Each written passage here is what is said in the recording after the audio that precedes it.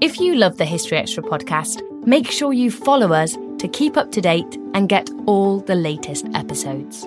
Thanks for your support, and I do hope you enjoy this episode. This episode is brought to you by Indeed. We're driven by the search for better, but when it comes to hiring, the best way to search for a candidate isn't to search at all.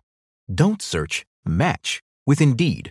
Use Indeed for scheduling, screening, and messaging so you can connect with candidates faster. And listeners of this show will get a $75 sponsored job credit to get your jobs more visibility at Indeed.com/History Extra. Just go to Indeed.com/History Extra right now and support our show by saying you heard about Indeed on this podcast. Terms and conditions apply. Need to hire? You need Indeed. Another day is here, and you're ready for it. What to wear? Check. Breakfast, lunch, and dinner? Check. Planning for what's next and how to save for it? That's where Bank of America can help. For your financial to-dos, Bank of America has experts ready to help get you closer to your goals. Get started at one of our local financial centers or 24/7 in our mobile banking app. Find a location near you at bankofamerica.com/talktous. What would you like the power to do? Mobile banking requires downloading the app and is only available for select devices. Message and data rates may apply. Bank of America N.A., member FDIC. When you need mealtime inspiration, it's worth shopping Kroger, where you'll find over 30,000 mouth-watering choices that excite your inner foodie. And no matter what tasty choice you make, you'll enjoy our everyday low prices, plus extra ways to save, like digital coupons worth over $600 each week. You can also save up to $1 off per gallon at the pump with fuel points. More savings and more inspiring flavors make shopping Kroger worth it every time. Kroger, fresh for everyone. Fuel restrictions apply.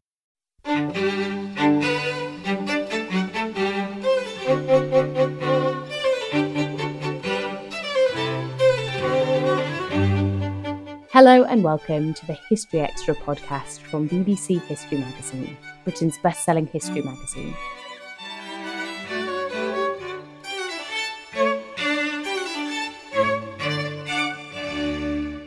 I'm Ellie Cawthorne. Throughout history, people have sought to alter society through genetic intervention.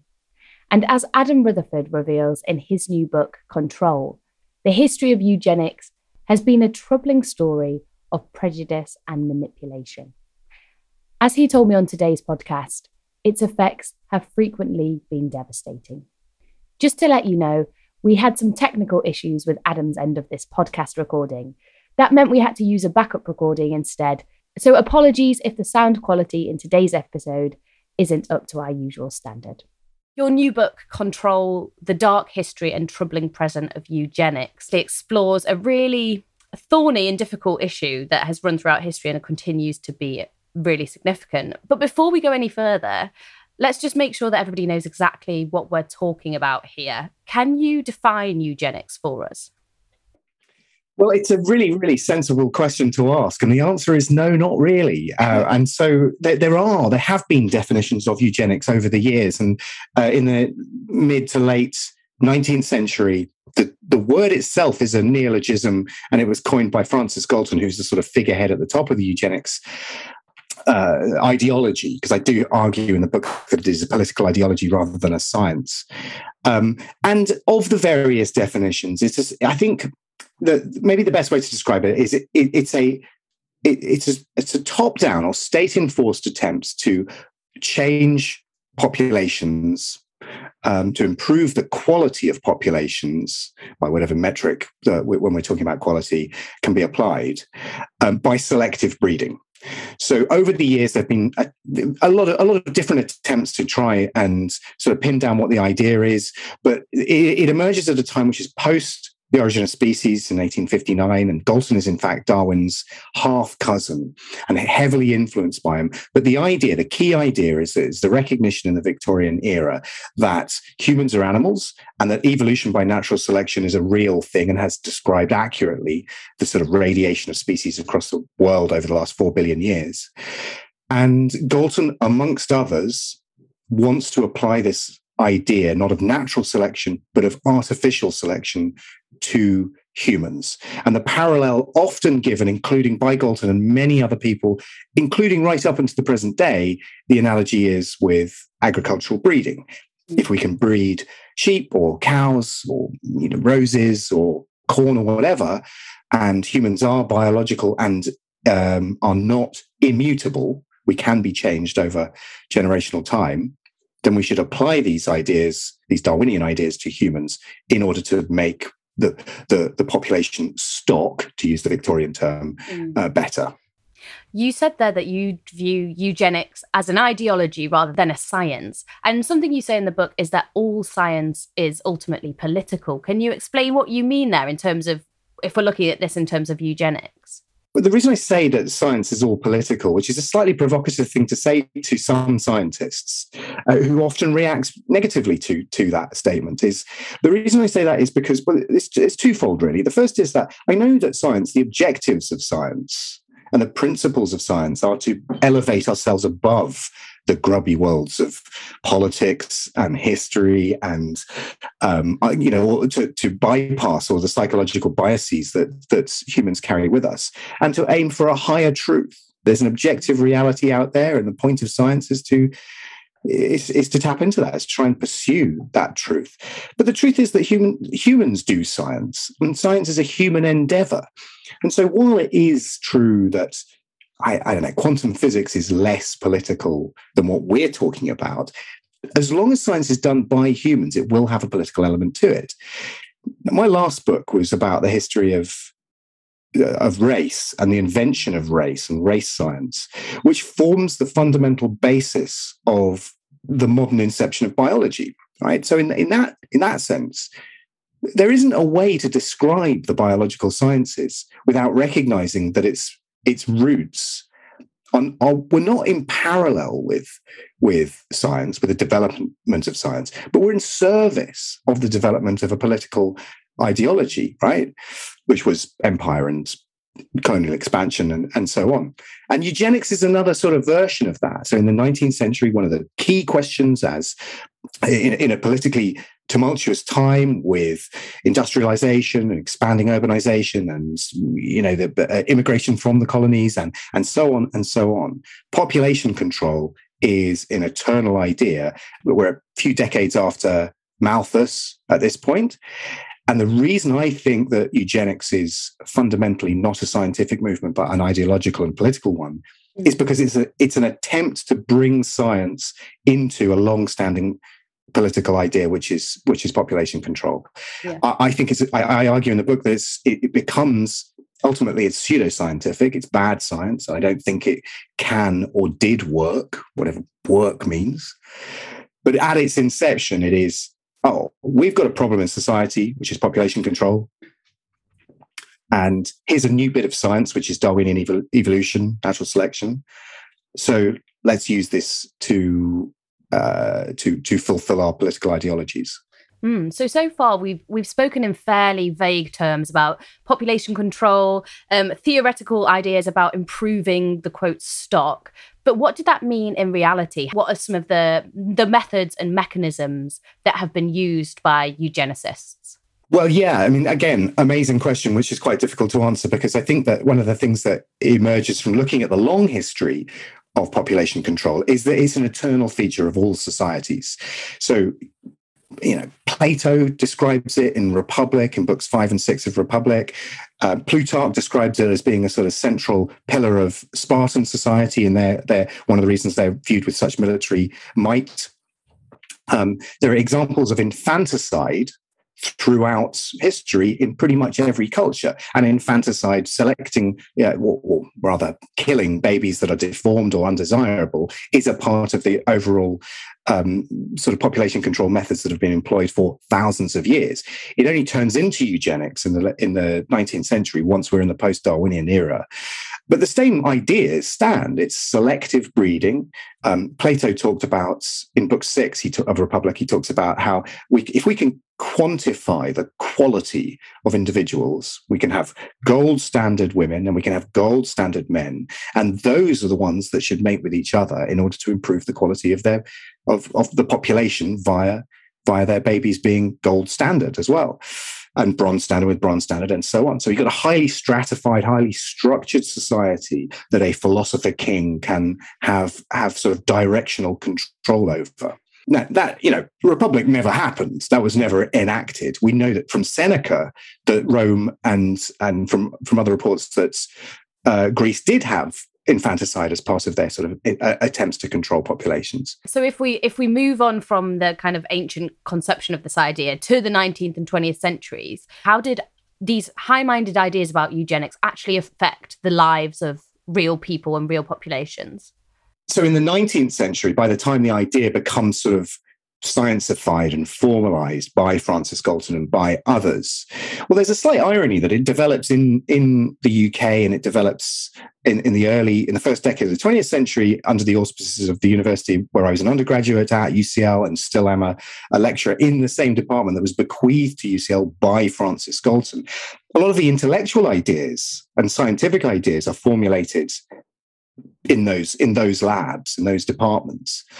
But, well, as attempts to transfer it into being policy, via legislation, which is primarily fueled by Winston Churchill, a young Churchill, it never becomes policy in the UK because of campaigning of various people, primarily G.K. Chesterton, weirdly, who opposed eugenics all through his life, him lobbying the MP Josiah Wedgwood, who himself is part of the Darwin-Wedgwood sort of clan.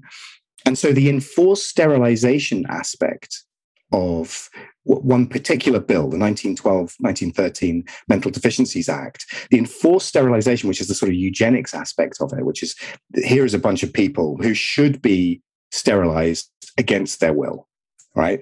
And that's the eugenics aspect to it. But because of Wedgwood and because of G.K. Chesterton, against Churchill's wishes, that clause is removed from the 1913 Mental Deficiencies Act. So in the UK, we never have a eugenics policy, ever. That is not what happened in the US. The US instigated their first eugenics state legislature in Indiana in 1907. And over the next few years, decades really, 31 states have official formal eugenics policies, which is enforced for decades. And estimates are difficult to sort of really verify, but we think like 70 to 80,000 men and women were involuntarily sterilized during that period. In the book, I focus on the UK as a development of the idea, on the US as the place where it was vigorously, enthusiastically enforced. And then I talk about Nazi Germany. But, 30 countries around the world had formal eugenics policies, which include coercive sterilization. And indeed, many countries in the world still have involuntary sterilization as part of their laws today. So the idea is popular in the first half of its existence. It's toxic in the second half of its existence. But it is an eternal feature of human populations, no matter whether your views are, historically illiberal or today in our sort of enlightened world. It still happens today. I think that a lot of people might be surprised to hear Churchill being brought into this story. And there are a lot of people here which you might be surprised to see mentioned in the pages of this book. Could you give us some examples? Yeah, sure. I mean, one of the things that I think that we find so weird and so difficult is that this is an idea which is 100 years old, just over. So this is very modern history for us, and it's a sort of irredeemably toxic idea to us now, especially instigated, or the toxicity of the idea prompted by the revelations about the Holocaust and the Second World War, right? But before that, bipartisan, popular support, both right-wing ideology and left-wing ideology supports the idea of selective breeding via eugenics. So you've got Churchill on the one hand, who is pretty right-wing and pretty racist. And I know that that's a sort of controversial thing to say and generates all sorts of hoo-ha, but it's unequivocally true. It is perfectly possible for one of our greatest leaders who is a key part of vanquishing one of the most evil forces the world has ever seen, was also profoundly racist, right? But he was also profoundly interested in supporting the white supreme cause of empire and saw eugenics as a way of doing that. So he is, really one of the key drivers. Churchill is one of the key drivers of eugenics policy in this country. He kind of loses interest by the end of the First World War and concentrates on other matters. And then in the Second World War, he drafts the Moscow Declaration, which forms the framework for the prosecution of Nazis in the Nuremberg trials in 45 and 46. So, people are complex. History is difficult to untangle. On the left, you've got people like George Bernard Shaw, so prominent playwrights and literary types. You've got a lot of scientists, including people like Julian Huxley and some key people in my domain, such as Ronald Fisher and Carl Pearson, who are, I guess, less well known outside of the scientific domains that is their legacy. But also, something that I find completely fascinating is that first wave feminism and the suffragists were also big supporters of eugenics policies. Mary Stopes, someone who is primarily associated today with the reproductive autonomy for women. She was an awful, awful racist, vociferous supporter of Hitler. And one of the reasons she was so interested in reproductive autonomy or reproductive control of women was because she despised Irish people and she despised Jews and wanted them to stop breeding. And so that aspect of support for eugenics is another sort of big theme in the book and in the real world, which is the idea that poor people or undesirable people are having more children than higher quality people. And that's a sort of eternal threat and an eternal fuel for the eugenics movement.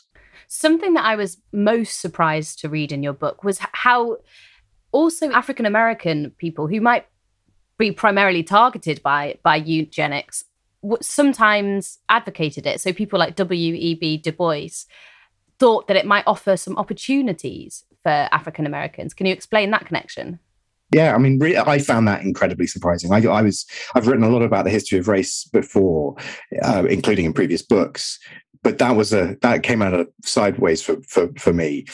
And it's connected again with first wave feminism because he was closely associated with Margaret Sanger, and Margaret Sanger was one of the key developers of reproductive rights for women in America and founded what became Planned Parenthood. And Du Bois was interested in what has become known as racial uplift. So how do we improve the quality of lives for Black people in America?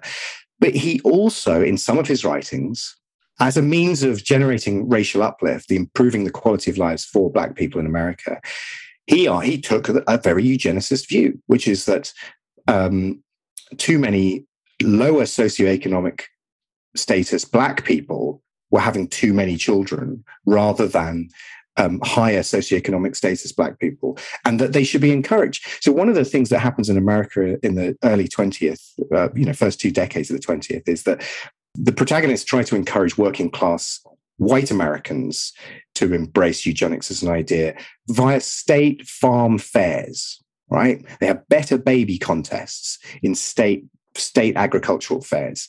And Du Bois adopts a similar sort of attitude that we can have better Black baby competitions in and around places like Chicago. And this would improve the quality, and I'm doing air quotes for people who can't see me, which is everyone, the quality of the people who we are concerned with. So, really surprising discovery that for me, because one of the things that eugenics does in every inception, wherever it's deployed, is that it targets people who are poor, and it targets racial minorities in America, particularly because that's very closely associated with poverty. So you've got a group of people who are disproportionately affected by eugenics policies, and a branch within that population who think that eugenics is going to be the solution to their problems. Still to come on the History Extra podcast. Population control is eternal. It becomes scientified in the 19th century. For 50 years, it's extremely popular. Then it becomes extremely toxic, but the idea persists. We don't always realise just how much our negative thoughts and experiences stick with us and weigh us down. You may find your brain constantly running through a highlight reel of bad moments. That comment your friend made last week that hurt your feelings. that frustrating thing your mum does, or that silly thing you said in a meeting.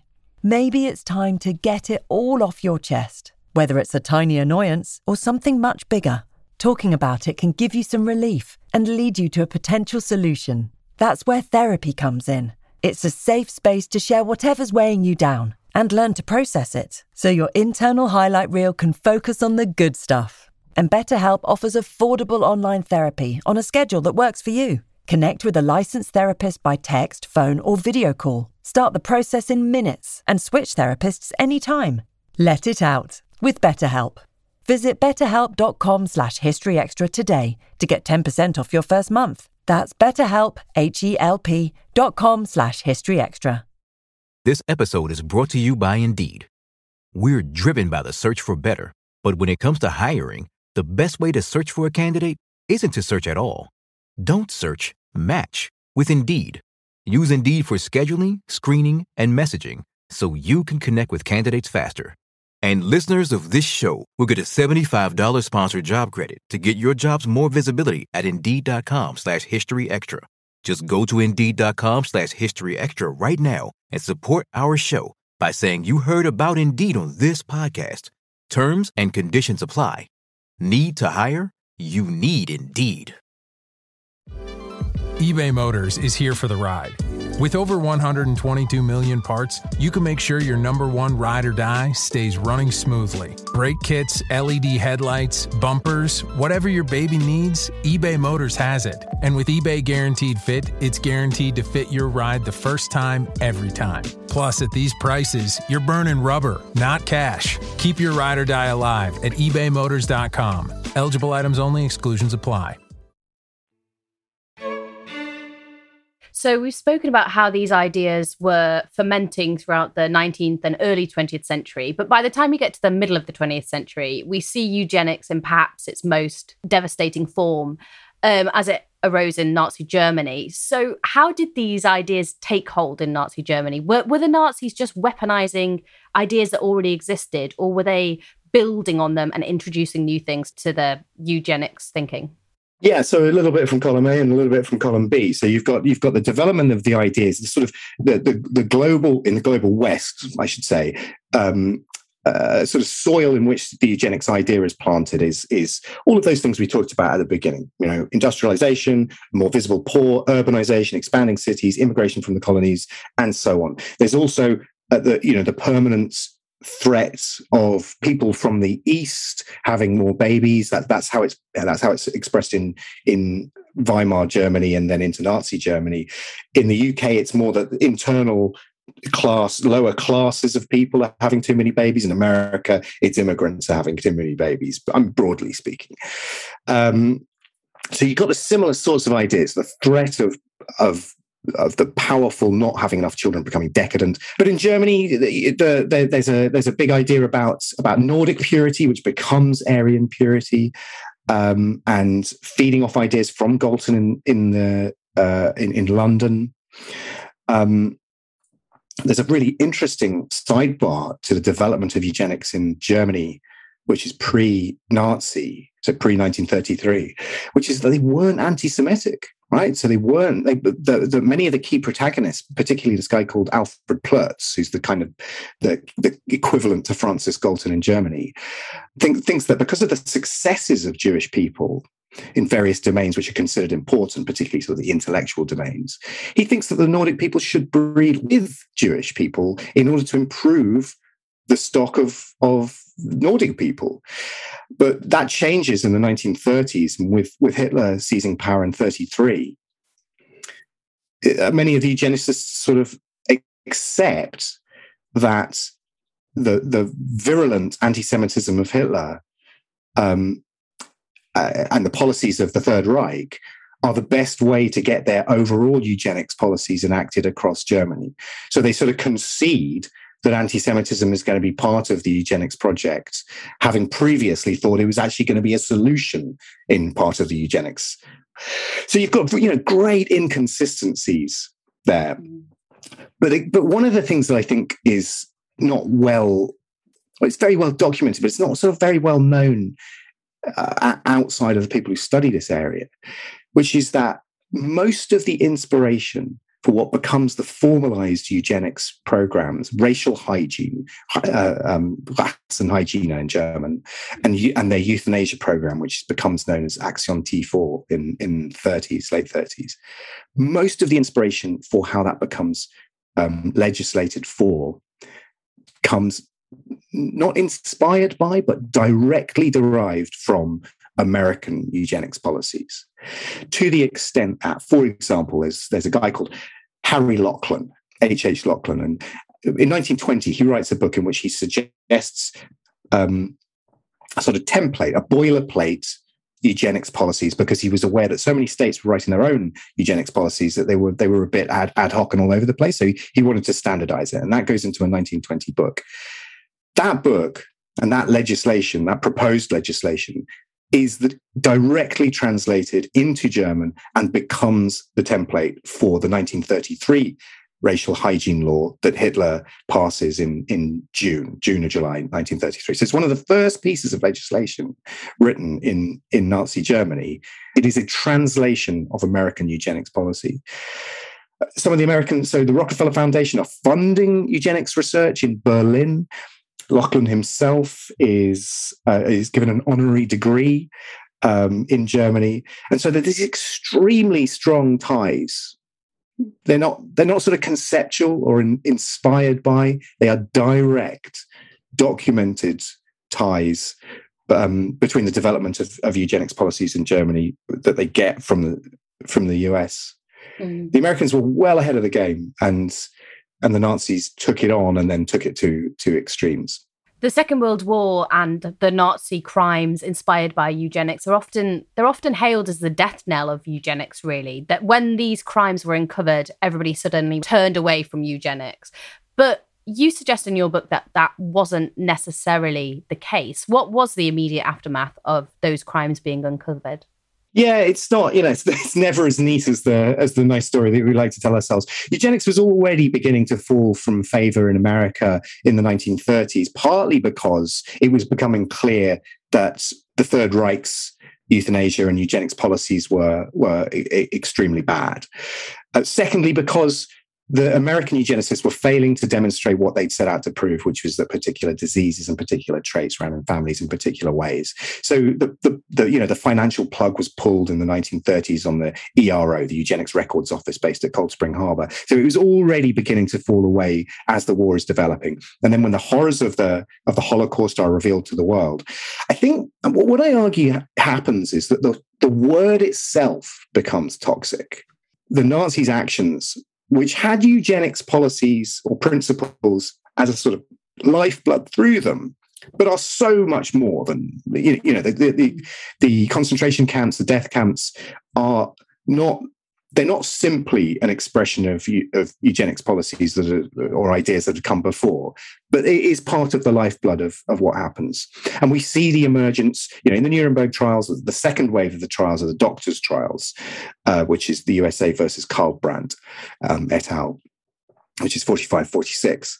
And in there, Brandt and others describe the US policies as being their inspiration again. And I think that contributes to the term eugenics, the idea of eugenics becoming toxic. But it happens much, much more slowly. We still have eugenics organizations in the UK until the 60s and 70s, and in America it's the same. And eugenics labs they mutate into human genetics labs. And indeed, the Department of Genes, Evolution and Environment, where I am a lecturer, was in the 1990s called the Galton Laboratory, where I was an undergraduate. But before that, 1904-1907, depending on how you name it, it's the Eugenics Records Office in the UK. So it's not like everyone went, the horrors of the Holocaust are now in the public domain. The Nazis were baddies, and that's the end of that. The idea of eugenics continued well into the late 20th century and arguably continues to this day. So you mentioned there the transition from eugenics into human genetics. Can you explain that for us a bit? Where do you draw the line there? What's the transition from this toxic idea into one that actually is now perfectly acceptable and helpful to scientific improvement? Yeah, well, as you're probably detecting from this conversation, I'm really not into clear lines. So Yeah. where the line gets drawn is, well, there isn't a line. But there's an underlying principle, which is that the scientific, or arguably pseudoscientific basis of the eugenics ideology is the study of heredity, right? I mean, it's just inheritance. It's asking questions like, why does particular diseases or particular traits flow through families with particular patterns? It's why do our children look more like us than random strangers? So the foundations of genetics are inextricably intertwined with the foundations of eugenics. But the difference is that, as we talked about a little bit, eugenics is always a political ideology. It's science marshaled into policy, or pseudoscience marshaled into policy or ideology. What emerges after the war is effectively a purification of the study of heredity with the removal of the ideological basis of it. So a lot of the researchers who were eugenicists in the pre-war era become geneticists in the post-war era. In Germany, that's particularly interesting because a lot of them were part of eugenics policies that were enacted in concentration camps. And many of them transition into becoming respectable geneticists with their histories barely an inconvenience. We think that some people such as Ottmar Freiherr Verschuer, who was Joseph Mengelé's boss, destroyed records which enabled him to continue.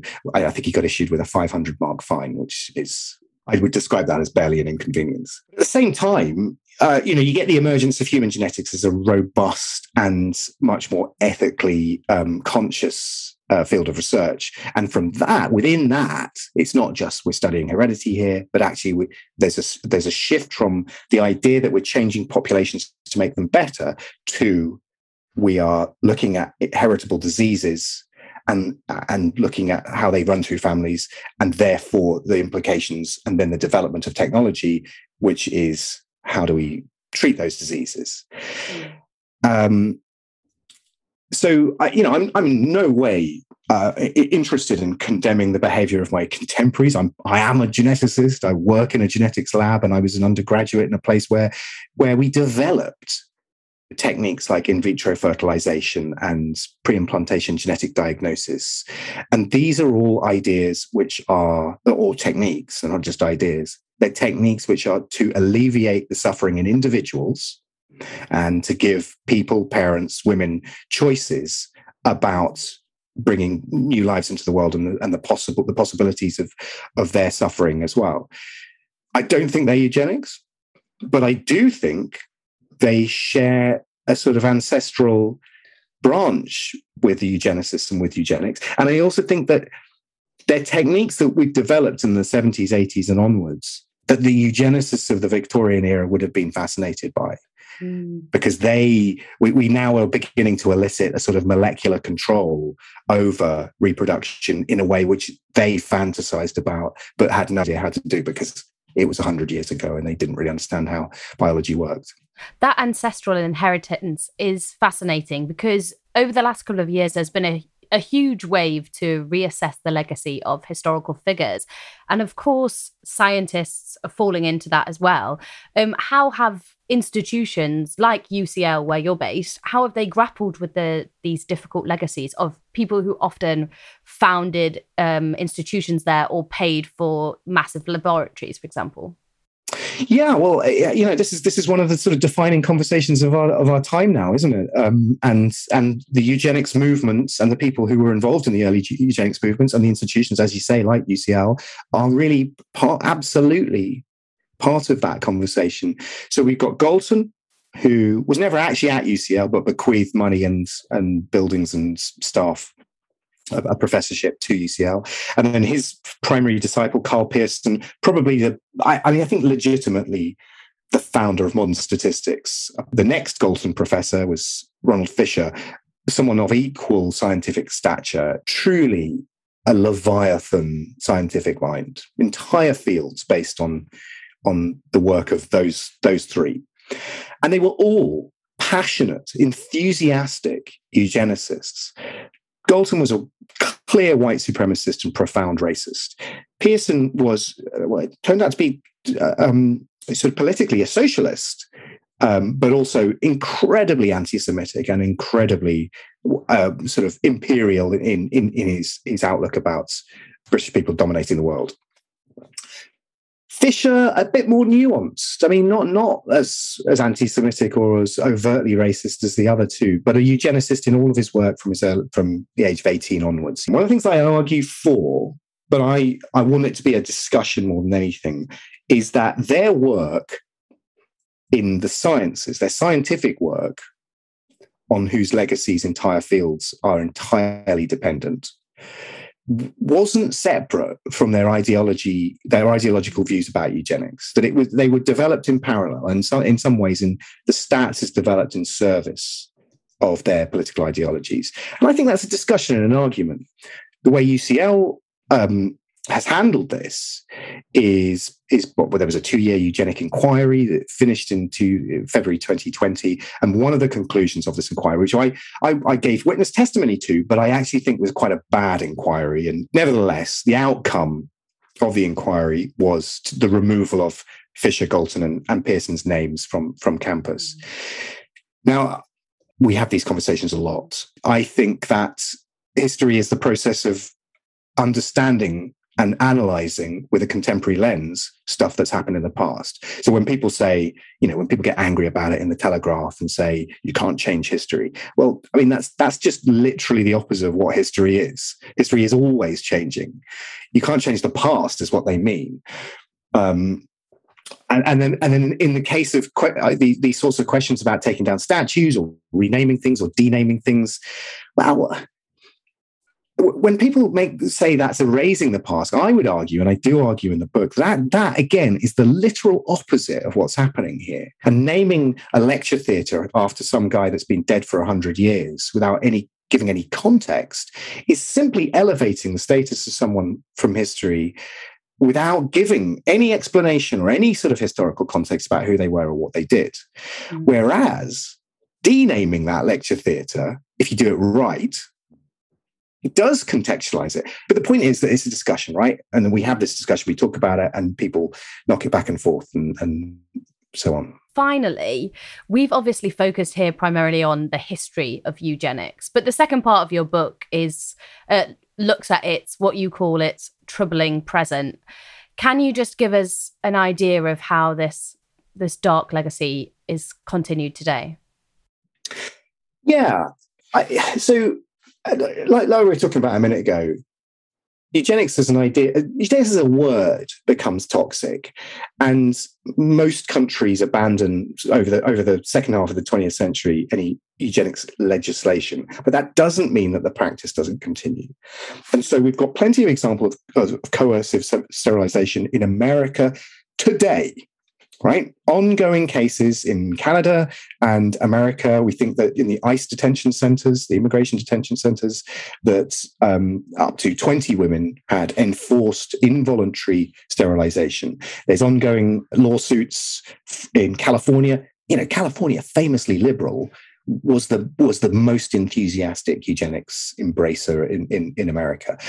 There's ongoing lawsuits with hundreds of First Nation women in Saskatchewan and Canada against coercive and enforced sterilization. So the numbers are significantly lower than they were in the 20th century, in the early 20th century, but it does still happen. But then you look at India and China, and the numbers are huge. So coercive or enforced sterilization in India has been effectively policy since the late 1970s. And some estimates are that either semi-permanent or permanent sterilization of women via IUDs or tubal ligation is the most common form of birth control for women of reproductive age. In the late 1970s, there was a period of a couple of years which was known as the emergency, where for various reasons, sort of some pretty martial law principles were adopted by Indira Gandhi's government, and part of that was the enforced or coercive sterilization of men initially. But then it was recognized that men are much more likely to resist, and so the policy was switched to women. And the legacy of that continues in India to this day. In China, which I know is not a democratic political system. 10,000 women over the course of 3 months were coercively sterilized under what's known as the Iron Fist campaign. That's 10,000 women in 3 months had enforced sterilization for violating the one-child policy. Now, the term has gone out of favor and it's irredeemably toxic, but that sounds a lot like state eugenics policy to me, happening in the two most populous countries on earth. So population control is eternal. It becomes scientified in the 19th century. For 50 years, it's extremely popular. Then it becomes extremely toxic, but the idea persists. That was Adam Rutherford. His book, Control, The Dark History and Troubling Present of Eugenics, is out now, published by Orion. Thanks for listening. This podcast was produced by Ben Hewitt, Jack Bateman, and Brittany Collins.